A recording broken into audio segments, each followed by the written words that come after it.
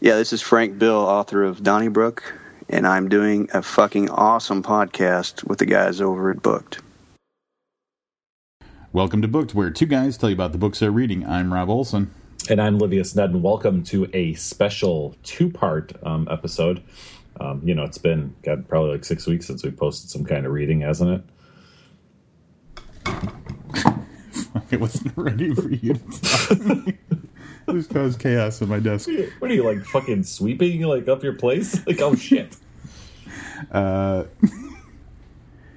Yeah, it's been a little bit. Since November, the beginning of, it's the beginning of September 6th, we were at City Lit Books for the reading with Brandon Teets and those guys. Yep. So this is our first, so we've been to a few Noir at the Bars, but this is the first time where we're actually part of the marquee, which is super, super fucking cool. Big thank you to Jake Hinkson for allowing us to, not just to record this and bring it to you guys, but to MC, because that requires very little work, and we like very little work. That's right, but it's low work, high praise, because at the end, someone's a great job, and I was like, thanks, but we didn't really do anything. We did nothing. We did what we always do. We just make shit up off the top of our heads and talk about it. So yeah. This evening you'll be hearing, we're doing this a little bit out of order so that the episodes are timed a little better. So this evening you'll be hearing three readers. You will be hearing from Kevin Helmick, Jake Hinkson, and Frank Wheeler Jr. And we're going to kick it off here in a minute with good friend of the show, Kevin Helmick. Yes, but before Kevin starts it off, you are going to hear Jake Hinkson, the organizer of the event, come up and talk a little bit about starting the Noir at the Bar Chicago, which he hopes to be an ongoing thing, and so do we. And then we get up there, and I do a little bit of history of Noir at the Bar as well. Hopefully an accurate history, but if there's anything we know about history is whoever wins gets to write it the way they want to, or something like that, right? Something like that. Yep, absolutely. I'm glad you said that, because if not, I was going to say that when you said something about history, and yeah. I just stand around looking handsome the whole time. That's right. As you'll see. All right, without further ado, here is Kevin Helmick, followed by Jake Hinkson and Frank Wheeler Jr. Welcome, all of you, to Noir at the Bar Chicago.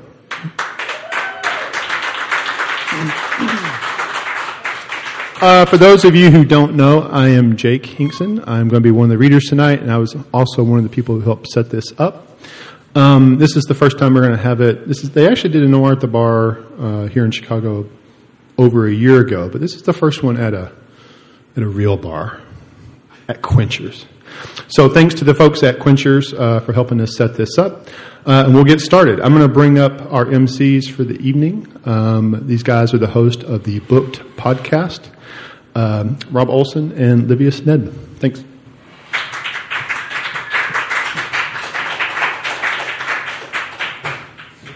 As Jake said, I'm Livius Nedden. This is Rob Olson. My co-host Rob, and we host Crime Wave and the Booked podcast. So if you're into crime fiction, that's another place you can go. That's mostly fiction story. It's all fiction stories that are crime related. So we've been doing Booked for 3.5 years now, and we've had the privilege to attend several Noir at the Bar events, record some of them to bring to our listeners, and this is going to be our first time actually kind of being officially a part of one. So. Rob, as most people here may not know, is a historian of sorts. Is going to give you a brief little bit about the history of Noir at the Bar. So this is the information I've gathered just from primarily Facebook messages with a bunch of people who are involved with Noir at the Bar. It was originally started by a gentleman named Peter Rozovsky.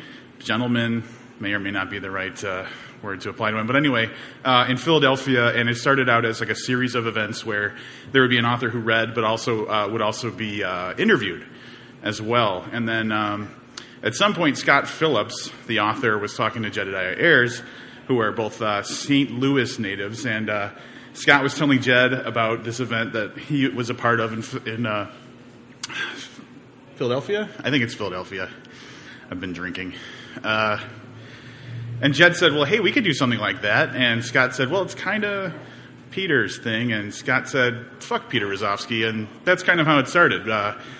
It got very popular then in St. Louis, and Jed had a ton of like some of the best crime authors I've ever read, a huge selection of different people doing Noir at the Bar events in St. Louis, and then since then it kind of just caught fire, and it's been taking place all over the country in the United States as well as Canada.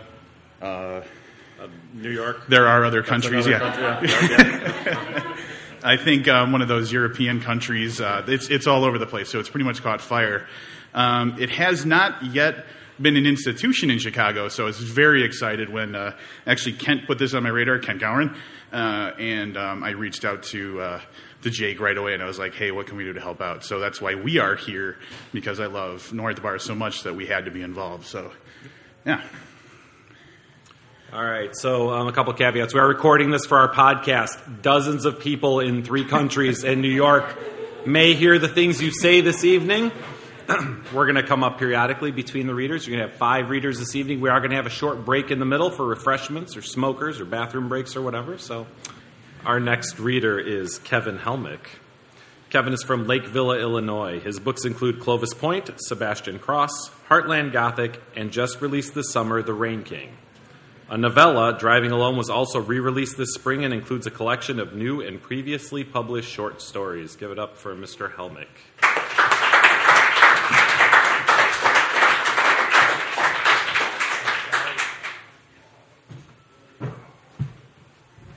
Thanks, people. Thanks for coming out. I was going to read something different tonight, but I got a request for this. This was a short story that was published a couple years ago in New York at the Bar, Volume 2. This is called Number 7 Valentine. He had heard about the bank from a cellmate, Jim Block, back in Folsom. He heard it over and over, in fact, for 5 fucking years, like a broken goddamn record. It was all he talked about. Amboy, this little desert town and this secret bank all fat and busting at the seams like some sexy broad just waiting to be fucked. It was a holding stop for cash from Vegas to L.A., and how when he got out, he was going to head out there and fuck her proper like, but he didn't get out. He got himself fucked instead. Kidney shanked out in the yard, and Joey just watched it all go down. Set it up, in fact. So when Joey made parole, he decided to drive out there, check it out himself. He borrowed his sister's 54 Bel Air for a few hours 2 days before, headed out into the Mojave Desert. He had the top down, radio blasted, killing small animals along the way. He smoked 2 packs, jacked off twice, and his lucky flask was bone dry before he'd even got to Barstow. When he finally passed the bullet-ridden welcome sign for Amboy, the car started to overheat and chug. Shit, he screamed as he coasted into the crossroads at the center of town. It rolled to a stop in front of Jerry Sinclair at the engine, gave out and wheezed and died. Joey got out and walked to the front of the car and tried to open the hood, but it was hot as a frying pan, and burned his hand the second he touched it. God damn it, he danced up and down, shaking his pain away, and used the tail of his blazer as a rag to get it open. The steam rolled out and covered him. The engine hissed and squealed like a dying cat. He squinted into the dark of the open overhead doors. Hey, need some fucking help out here. Spying up and down the empty 2 lanes and back into the garage, he slapped the fender a couple of times with his hand. Hello? Then he saw her, having a smoke outside the door of a diner attached to the side, but pushed back about 30 feet from the station. She stood maybe 6'2", stunning blonde Amazon, hourglass, in a skin-tight uniform dress, cowboy boots with her hair pulled back loose, just standing there smoking, watching him with her hand on her hip. Holy Christ, he said under his breath. Anybody working in here? He shouted to her. She just smiled, flicked her cigarette, and went inside. Joey fished his pockets for his lucky strikes and his Zippo. He headed toward the station. Hey! He lit one and leaned inside. He could hear a whiny cowboy singing from a transistor radio hanging on the wall. Hey, I got a fucking emergency out here. Emergency, he said, poking his head out from under a hood. You Jerry? No. Jerry around? He looked around and grinned. I don't see him. Well, can you take a look at my car? Bill. Love it. What? Name's Bill. Good for you. The car? He zipped up his coveralls, said Jerry on the name tag, and strolled toward Joey. Slow and without panic, he stretched his hand And Joey looked at the greasy paw like it was a diseased piece of meat all covered in blood or transmission fluid or something. "It's right out here," he said, and walked back toward the car. Joey got back to the car what felt like 2 days before Bill. He stood and waved his hands toward the engine a couple of times like an angry game show host. He paced in a circle while he waited and noticed the bank across the street with the door wide open, looking recently abandoned, broke. "Fuck," he whispered. "Take it easy now. Sure it ain't all that," Bill said when he got there. He was a handsome man out in the sun in a blockish way. He looked familiar, too, and was obviously drained of ambition. No, look at this. I think the motor's fried." Bill leaned in, sniffed, and looked around the engine. "I think the motor's fried." "No shit, Sherlock. Can you fix it?" "Well, now I got a few ahead of you. I'd have to get into it, see what's going on." Joey looked around the deserted ghost town and laughed. "A few ahead of me? You serious? That's fucking swell." We had $100. He had $100 to his name that he lifted from his sister's purse. He remembered the waitress and saw the Flagstaff sign in the window of the diner. "Well, I need a drink while you're seeing about it. They got beer in there?" "Tilly's? Yeah, that's my wife's place. Yeah, I expect they got a beer in there." "Your wife?" "That's right, my wife." He bit his bottom lip and looked at the diner. "Okay, then," Joey said, walking away. "I'll be back. Just get me the fuck out of here." "See what I can do," he said, and started his slow walk back toward the station. Joey looked back and stopped. "Jerry, the car. It's Bill. Whatever. Got to get a screwdriver." He grinned and stood in place. "Fuck," Joey went on and pulled the door of the diner, and she stood there smiling, waiting, licking her ruby lips. He looked her up and down the counter at the empty stools. "Hey, stranger." "Hey, yourself, doll. You Tilly?" "Shirley." "Shirley? Of course, never mind," he said, and took a stool and laid his cigarettes on the counter. "You got a beer? I could use a cold one." "You want a beer?" "I do, Shirley. I would like a beer very much." She leaned behind her, slow and deliberate, not taking her blue eyes off him, and came back with a bottle. She leaned forward, and her cleavage poured out in Joey's face as she popped the top under the counter. She smiled and laughed a little. "What brings you around these parts, strangers?" "You do, doll. You bring me around, doll." She breathed in deep. Her smile went away, and sex-starved look, desperation swept over her face. "What's your name, sweetie?" "Valentine. Joey Valentine. Is that right? You want to be my Valentine, Joey?" He looked over his shoulder at the station. "Ain't that your husband over there, Jerry?" "You mean Bill?"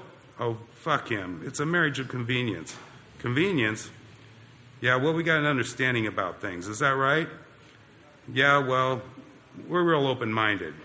Joey smiled and felt the swelling in his pants as she leaned over him and swung her tits and ass back and forth in perfect seductive rhythm. He reached down, adjusted himself. "You are one sexy dish. Why don't you come on in the back here, Joey? Warm you up some peach pie, huh?" Joey knocked over the beer, getting up, climbed the counter, and they crashed together, kissed and groped and squeezed at one another like some kind of soft fight. And they made their way to the breezeway of the kitchen. She slapped his face hard, pushed him away, and then clawed him back. She dropped to her knees, pulled at his buckle, ripped his pants down around his knees, and went to work with a mission. Joey leaned back on the stove and closed his eyes to the ceiling and said, "Holy shit." He grabbed her head and she pushed. I can't believe you guys talked me into reading this. He grabbed her head and she pushed his hand away, and just as he was ready to blow, she pulled off and looked at him, grinning. "What the fuck? No," he said, and started finishing himself. He pulled his hands away. She pulled his hands away, laughed, and came up from somewhere with a wooden spoon and whacked his cock twice. "Oh, ouch, you bitch, you crazy fucking bitch. What the fuck? You like that, Joey?" She whacked it again, and he blew his load all over the cooler and stove, the pink tile floor, and she laughed. She stood up, spun her around, twisted her fist in his hair, and pulled her dress up. He slapped her ass and went at it hard as she screamed maniacally and threw her pans and pots and cooking utensils across the kitchen. Jerry and Bill had to hear it. Jerry or Bill had to hear it, he thought. He reached around and shoved his fingers in her mouth to shut her up while he hurried. You are some kind of dame, he said, and the sweat rolled down his chest. He finished up, leaned back against the stove, and pulled the pants up with one hand, wiped his brow with the other. Shirley turned around and dropped to her knees, pulling at Joey's belt again. No, fuck, shit, we're going to get caught. I don't care, she said, and stood towering over him. She grabbed his face and shoved her fingers so far down his throat he choked, and he shook his head away. What the fuck? You are one crazy bitch. He pulled away, finished pulling his pants up, and started walking. She pulled at his shirt tail, spanking him hard with that wooden spoon as he rolled over the counter and onto the stool. Joey sat, lit a smoke, breathed in deep, and let it out slow as Shirley set another beer on the counter. He looked at her, combed his hair back with his fingers, and smiled. Thanks for that. Shit. She smiled her crazy little smile. You're a lot of man down there, Valentine. Yeah, well, it's been a while. Joey already started planning his exit. He knew he had to because he wasn't done and he needed some distance. She wasn't done and he needed some distance.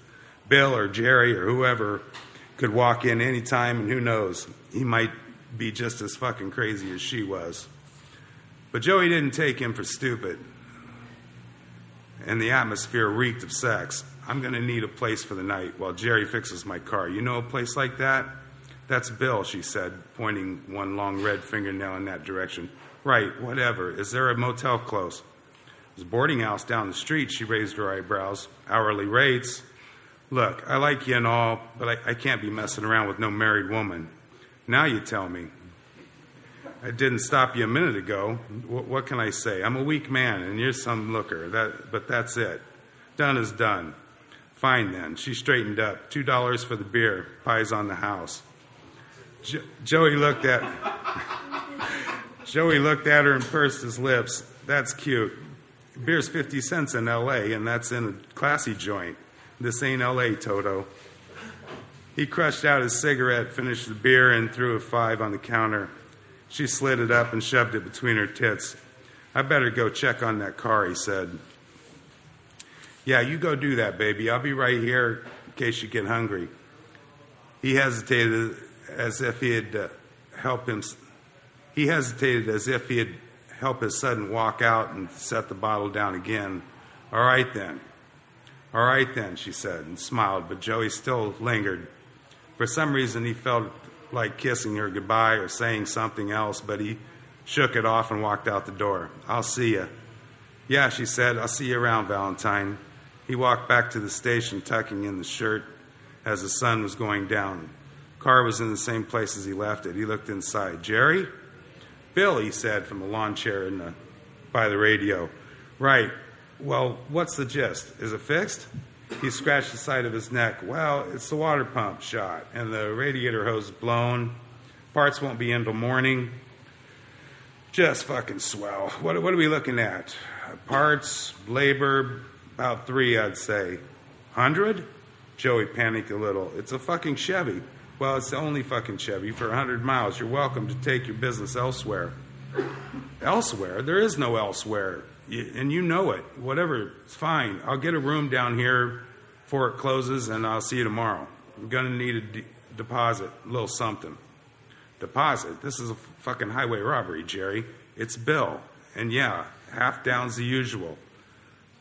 50, Joey said, but the cigarette dangling from his lips, smoke stinging his eyes, he dug down deep in his pocket a little sideways and counted it out to himself.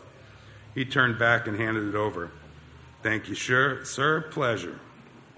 Joey took a deep breath as he shoved what was left of his pocket, and he was losing money by the minute now. I'll stop by in the morning. Better hurry, he laughed, scratching his belly as he pulled a pint of Old Harper's from his pocket and chugged. Shirley take care of you over there? Huh? Yeah, fine. Joey started walking away. That bitch has got a screw loose, just so you know. Right, I wouldn't know about that, he said, walking away fast. Joey crossed the street and glanced in the open door of the bank where paper and other trash littered about the floor and blew in the desert breeze. It seemed everyone just walked out that day. He pulled out his handkerchief and wiped the sweat from his face. Some shit would have to go down to get the car back and get the hell out. He looked around for ideas, opportunities, and saw none. Fuck, he mumbled to himself as he went on. Drove all the way, middle goddamn desert for a piece of ass shit. He opened the door of the boarding house and walked in, but nobody was behind the desk. He rang the bell persistently, and still no one showed. "Need a room," he shouted. "Hello?" There was a sign on the wall there with the rates written and scribbled in ballpoint pen, 10 shit. In L.A., he started in bitching but didn't bother to finish. He threw a 10 down, spun the register book around, and signed his name. He slid behind the desk to the key rack and pulled off number 7, his lucky number, and marched up the stairs. He unlocked the door and threw himself on the bed in a cloud of dust. He coughed, shit. Got back up, peeled off his sweaty clothes, washed them out in the sink, hung them up, and turned on the shower. The hot water handle was broke off, so he hurried, taking in short, deep breaths doing the Eskimo dance as he washed. Oh, God, oh, shit, oh, Christ. He grabbed a towel and then that smelled like a camel's ass and dried off was sweating again before he was done. Night had come, and he'd sat on the edge of the bed in his underwear and banged on the radio that would light up with each smack, but nothing would come out. He gave up and threw it against the wall and laid down and thought about Shirley. She hadn't really left his mind. He could smell her still and feel them firm curves of flesh. He felt himself getting aroused again, but a sudden pounding scared it away. He looked at the door. "Who is it?" No answer. More knocking. His pants were dry enough, so he slipped them on and put on an ear to the door, and it bounced against the side of his face with a series of sudden thuds. All right. He opened the door, and Shirley stood in the hall with a light behind her shine through her thin cotton house dress that, at 2 sizes too small, looked like it was about to rip out at the seams if she breathed. She was sporting a shiner too. Oh no! What the fuck are you doing here? Jerry's gonna know. It's Bill. Whatever. He do that to you? Yeah, I don't care though. She pushed her way in, slammed the door, and grabbed Joey by the balls and buried a tongue deep down his throat. She bit onto his bottom lip so hard he tasted the warm copper of blood on his tongue. She pulled back and let go. He's gonna fuck you on the car. No shit. Get on the bed. Shirley, no. Get on the fucking bed now. She took hold of his crotch and squeezed. Okay, all right. Just take it easy. He did what he was told for the next 3 hours while she had her sadistic way with every part of his body. She did things he had never even heard of with the skill and vigor of a sexual surgeon. When they were through, exhausted, soaked, he laid his head in her massive breast like a little boy in love. His whole body ached, his balls ached, his cock ached. His cock was chewed and his asshole was torn and hurt. He thought about that and he said, "I've never felt this way over a broad, Shirley." She breathed in, stirred a little, became restless, and finally broke the silence. "Get me out of here, Joey. I can't take him anymore." "Take me with you." I can't even pay for the fucking car, baby." "You don't have to. He's got money in his safe. A lot of money. We could kill him." Joey's eyes sprang open. "What?" "Yeah, he's got like 50,000, maybe more." Sound of the money distracted him for a second. After all, it was why he came to the desert shithole in the first place. He rolled over. "I've done a lot of shit, but I ain't no killer." She rolled on her side to face him. "It's easy. It'd be real easy. Besides, don't you like me?" What? How's that?" Yeah. Oh, yeah, doll." "Well, Joey, no matter how much money he said it'll be more tomorrow and more the next day. You'll end up losing the car and walking out of here. He does it to everybody that breaks down here." Joey thought it over. 50,000, huh? "More.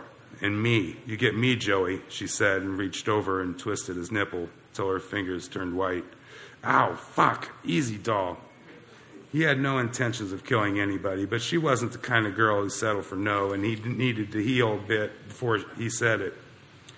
Brace for hell.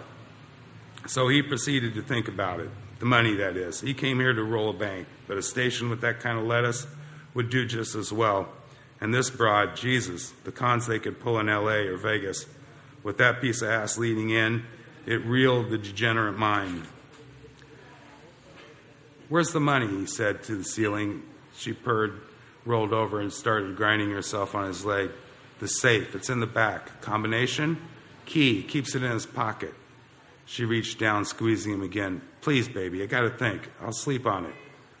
Come up with a plan. You better go through. You better go, though, so he don't get his ears up. Gonna need a gun." "I'll get one," she said. "I keep one at the diner. I'll bring it over in the morning, early. He'll have to have time to fix the car, though, first, okay?" "I fucking love you, you piece of shit," she said. She climbed on top of Joey, and her breast swung wildly in his face. She grabbed his hair, yanked, and kissed him hard, long and hard, biting his lip again until he grunted under the pain. She pushed off his face, got up, and walked across the room like she owned it. She picked up her dress from the back of the chair, and he watched her magnificence in the moonlight as she shimmied it down over her hips. "You are some piece of work, doll." She just smiled and whispered, "Tomorrow," blew a kiss, and slammed the door. I think I probably used up my time, but if you want to know the end of that story, it's right over here. Thanks.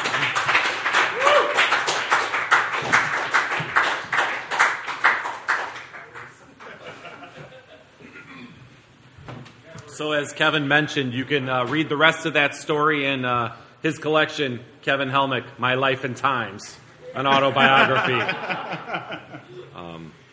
So two things I have to say about that. First of all, I've read most of Kevin's work, and although I love this story, it's not really indicative of his normal style. But I do think that it's what Noir at the Bar is about. So when you tell your friends, "Hey, I'm going to a reading," and they think literary, stuffy event, recount some of that story to them. So that's what makes Noir at the Bar great. Thank you, Kevin. All right, our next reader is your organizer for this event, Jake Hinkson. We're going to have Jake up, and then we're going to take a little intermission after that. Here's a little quick bio for Jake. He's the author of 4 books, including the newly released The Big Ugly. He has written for Mystery Scene and Noir City. His novels Hell on Church Street and The Posthumous Man are being released in French editions next year. He lives in Chicago. Jake Hinkson.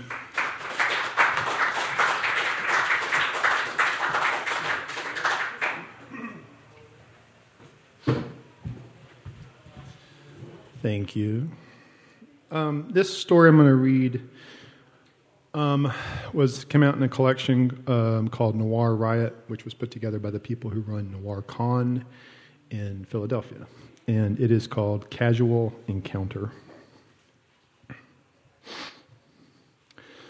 The Craigslist thing started innocently. At that time, I was working as a tech writer for a company that designs educational software, and I needed something to do in my spare time.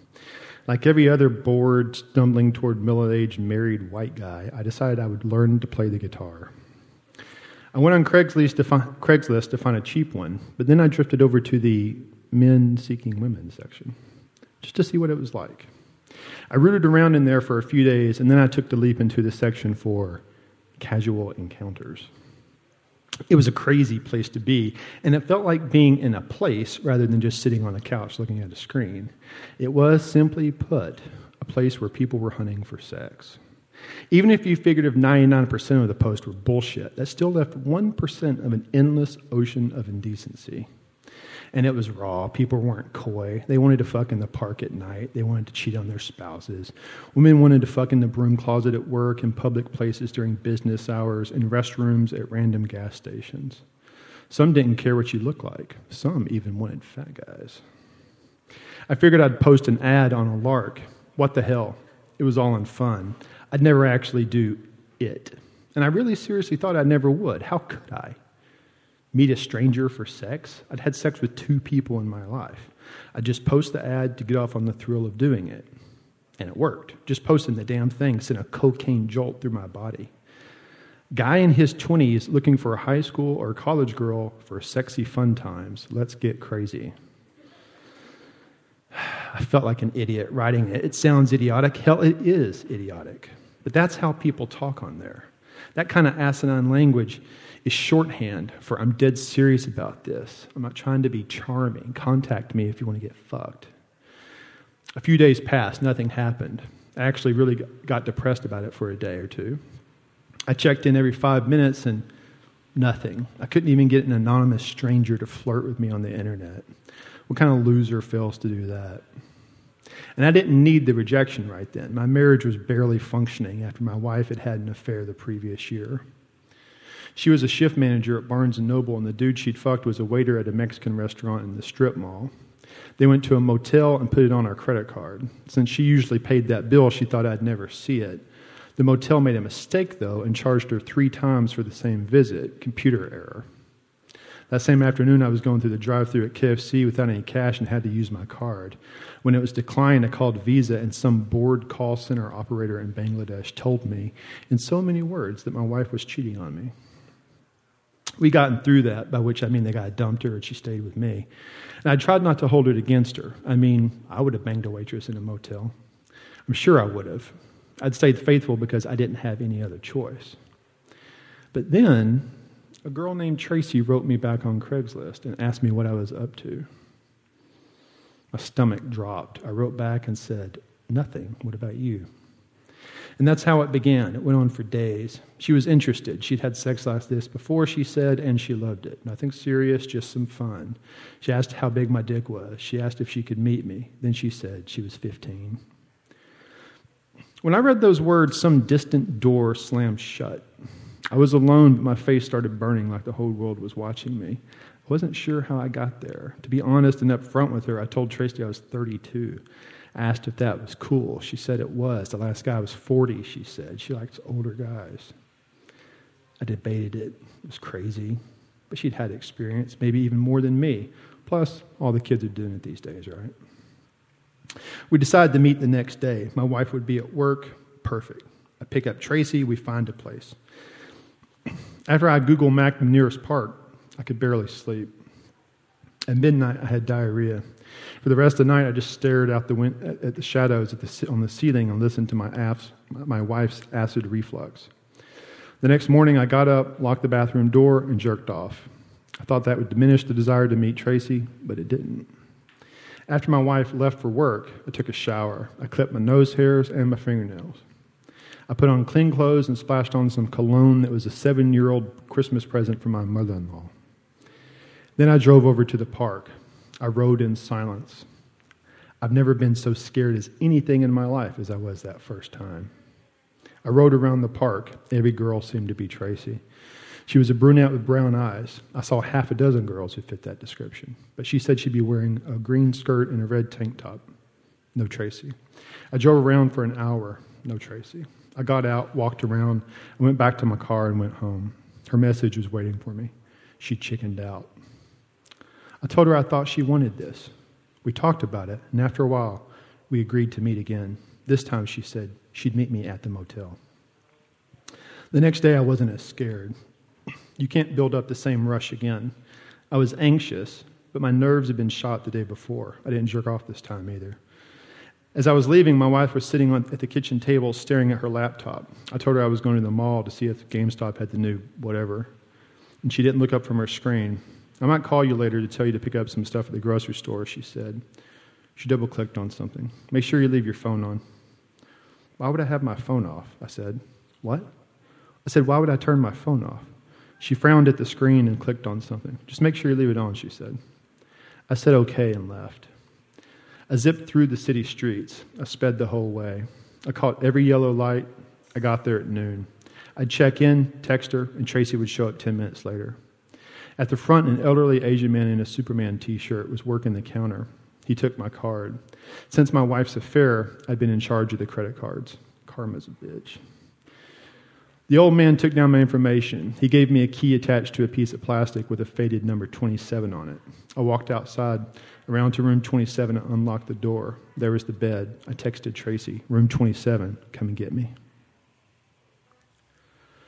The cop who arrested me was an attractive black woman with a square jaw and bemused eyes. Her name was Trinita Ohakim. I remember it from the trial, Ohakim. She handcuffed me while the 2 other cops, both men, looked on smirking. They did not take their job seriously. Or maybe they just thought I was the butt of a joke. I wanted to cry, but I couldn't. I couldn't even feel enough at that moment to cry. I said, "May I go to the bathroom?" "You'll have to wait," Officer Hakim said. "I can't," I said. "Really, I think I'm going to piss on the seat of your car." She uncuffed me, and the other cops led me to the bathroom and stared at me while I unzipped my pants and took out my pathetic dick. We stood there in silence while I tried to piss. "You want me to turn on some water?" he said. "Sure," I said. Behind me, water splashed against the sink. They put me in the back of Officer Hakim's car. The seat was hot and smelled like old plastic. As she drove, I said, "I wasn't looking for underage girls." She didn't say anything for a while. I wasn't sure she'd even heard me. When we stopped at a light, she leaned to her left as if she was looking at something in the seat beside her. She said, "You specified high school girls." The light turned green. I looked down at my clothes, jeans fresh out of laundry, a red button-up. I had picked them out because I thought Tracy would find me attractive in them. My face burned. "Were you the one writing the post?" I asked. "Yes," she said. I looked out the window. We were turning down my street. "Wait, why are we here?" I asked her. I broke out in a sweat. "Oh, Jesus, please, don't do this." Tears surged to my eyes, but I held them back. "Please, officer." "We have to seize your computer," she said. "Is your wife still at home?" They knew I was married. Of course they knew I was married. This was happening. There was no warning. This was happening now. I started to cry. Not hard, not sobbing, but there was no sucking it in. Yes, I sputtered. We stopped, and one of the cops in the car behind us walked up to Officer Hakim's window. He asked her, "The wife at home?" "Yeah," she said. He left and walked up the path to the door of our apartment and knocked. I looked away when the door opened. After a moment, Officer Hakim said, "She wants to see your face, sir." I turned. My wife was standing in our apartment doorway looking around the officer. When she saw me, she put her hand to her mouth and started crying. He had to help her steady herself against the door frame. She looked fat, pathetic, stupid. I know because I caused her to look that way. She had been sitting at the kitchen table looking like a regular person just minutes before, and then a police officer knocked on her door and told her that her husband was under arrest for soliciting sex from a minor. I'd been gone from the house 35 minutes. I followed her inside. A few minutes later, he came back outside carrying my laptop. My wife came up to the door and looked at me. She put her hand to her mouth just as she had before, just as if it was happening all over again. I was convicted, but I got released early after 13 months. First-time offender, crowded jails. My lawyer argued that I was an idiot, but not a monster, and added that I'd already lost my wife and my job when the story hit the papers. The judge gave me an ass-chewing and told me to get out of his face and make damn sure I never came back. I'm on parole for 5 years, and I have to register as a sex offender everywhere I live for basically the rest of my life. Because I can't reside within 600 feet of anywhere kids play or go to school, I live out on the edge of the city.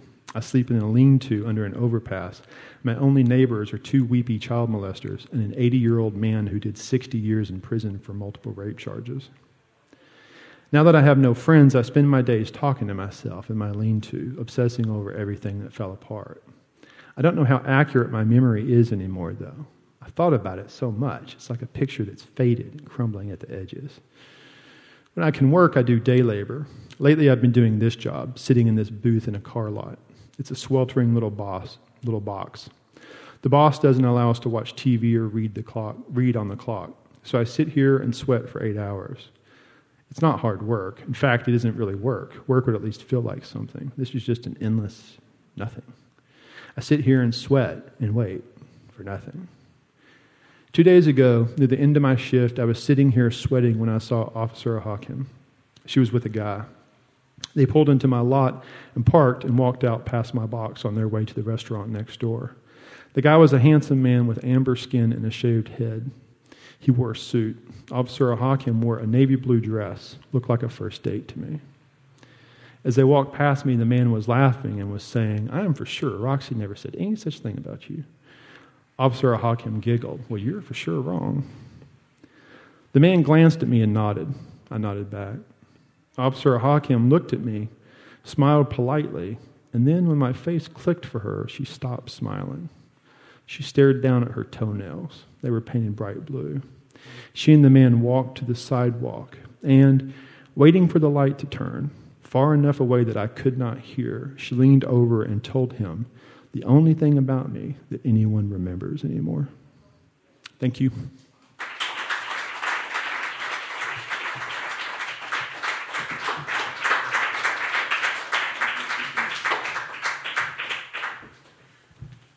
Another heartwarming story. So we are a little over for time, but we want to make sure that Frank gets up here. I'm going to read his bio really quick. Frank Wheeler Jr. is a fiction writer and reviewer. He is the author of 2 novels, The Wowzer from Thomas and Mercer in 2012, and The Good Life from New Pulp Press in 2014. He lives with his wife, Marie, in Wisconsin. Frank Wheeler Jr.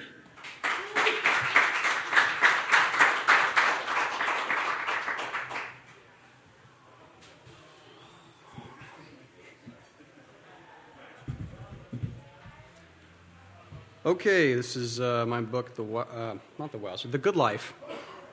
Came out in August. Let's see. We've got Earl, also known as Junior, sheriff of Linden, Nebraska.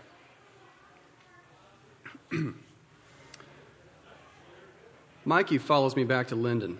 I can see him talking on a cell in my mirror, so I reduced my speed to 75. That's an add-on ticket if he gets pulled over for speeding, and he doesn't need anything else to piss him off today. I drop off my truck at the sheriff's station and get in his car. We're supposed to meet Eddie now and talk over what happened with Howie, then see Dad. That's a huge step for Mikey. I got to pick up my kid later, so this needs to be quick, Mikey says to me when we get to the truck stop. You don't need me for this, right? Leave it running, I say, slamming the door. Junior, you owe me lunch, Eddie says when I walk into the south of town truck stop diner. Like pizza, kid?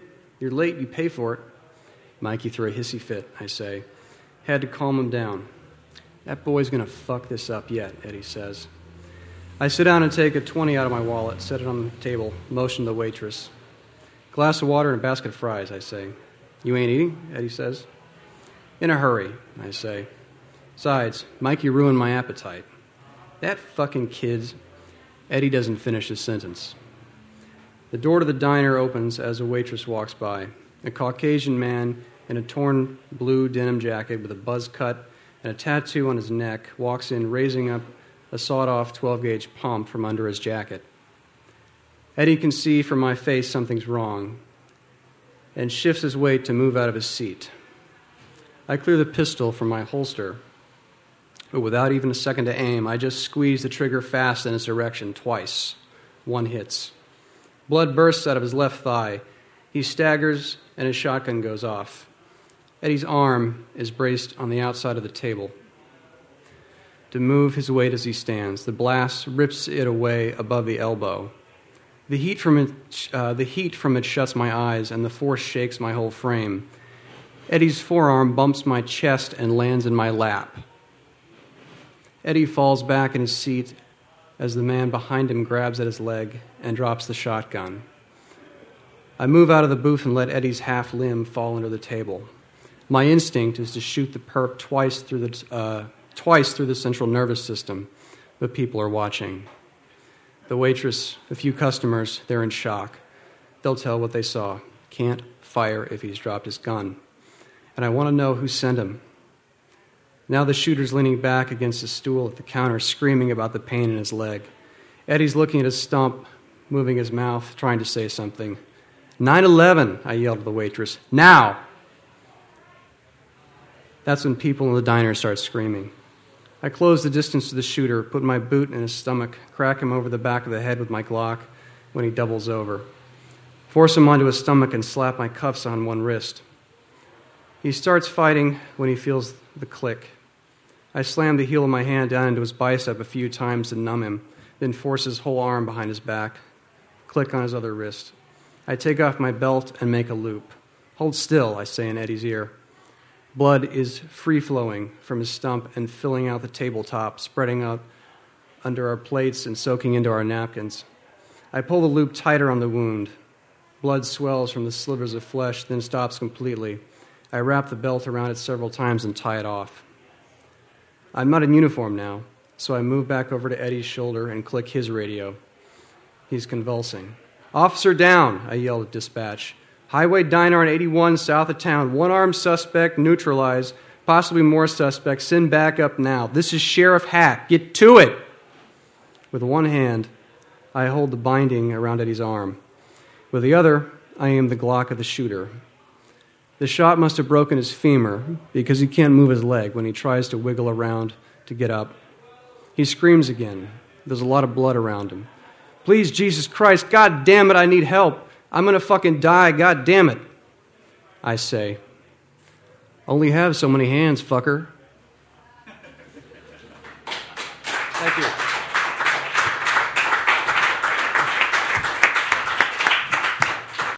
All right, so you just heard from, well, you heard a lot of things. You heard Jake Hinkson introduce Noir at the Bar Chicago. You heard me and Rob wax eloquent about stuff like we do. Then you heard Kevin Lynn Helmick with Number 7 Valentine from the Noir at the Bar 2 anthology. I would like to say, listeners, that was all me that got Kevin to hear. In the middle where he stops, he goes, I can't believe you fuckers got me to read this. Yeah. I am you fuckers. Livia says you fuckers. Mm-hmm. And actually, I want to say, I know at the beginning of the episode we said we kind of put these together out of order for the sake of having episodes that are approximately the same amount of time and everything. But I want to say, if you listen, once you hear the second episode, and if you listen to Jake Hinkson's story and Sam Reeves, I figured there's a little bit of just breaking it up so that there's a level of like ups and downs that are pretty similar. Because while Sam's story, which you will hear on the next episode, is not a downer, it's not as entertaining or outlandish as maybe Kevin Helmick or Kent Gowron. So I think we mix it up a little bit for the sake of content as well. I just do what I'm told. Yeah, I move things around on the page, and Livia says, "Okay." Yeah, I you know what? You guys know me. I don't even remember what order anybody read in. I don't even remember being at the event. Well, I'm kidding. Who could forget Kevin Helmick's story, Number 7 Valentine, from the Noir at the Bar 2 anthology? You know, that is, I gotta tell you, because I do have a terrible memory. So although I remember the reading from a week ago, that's the only story I remember from Noir at the Bar 2. Like, if you said, you know, tell me something about one story, Number 7 Valentine is the one that I would tell you about.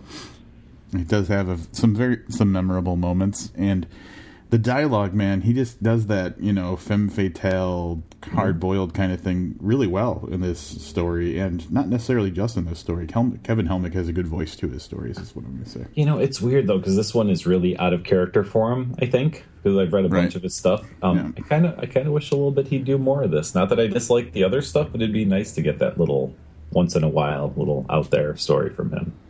Yeah. Speaking of out-there stories, man, ripped from the headlines, Jake Hinkson with Casual Encounter. That was kind of interesting, huh?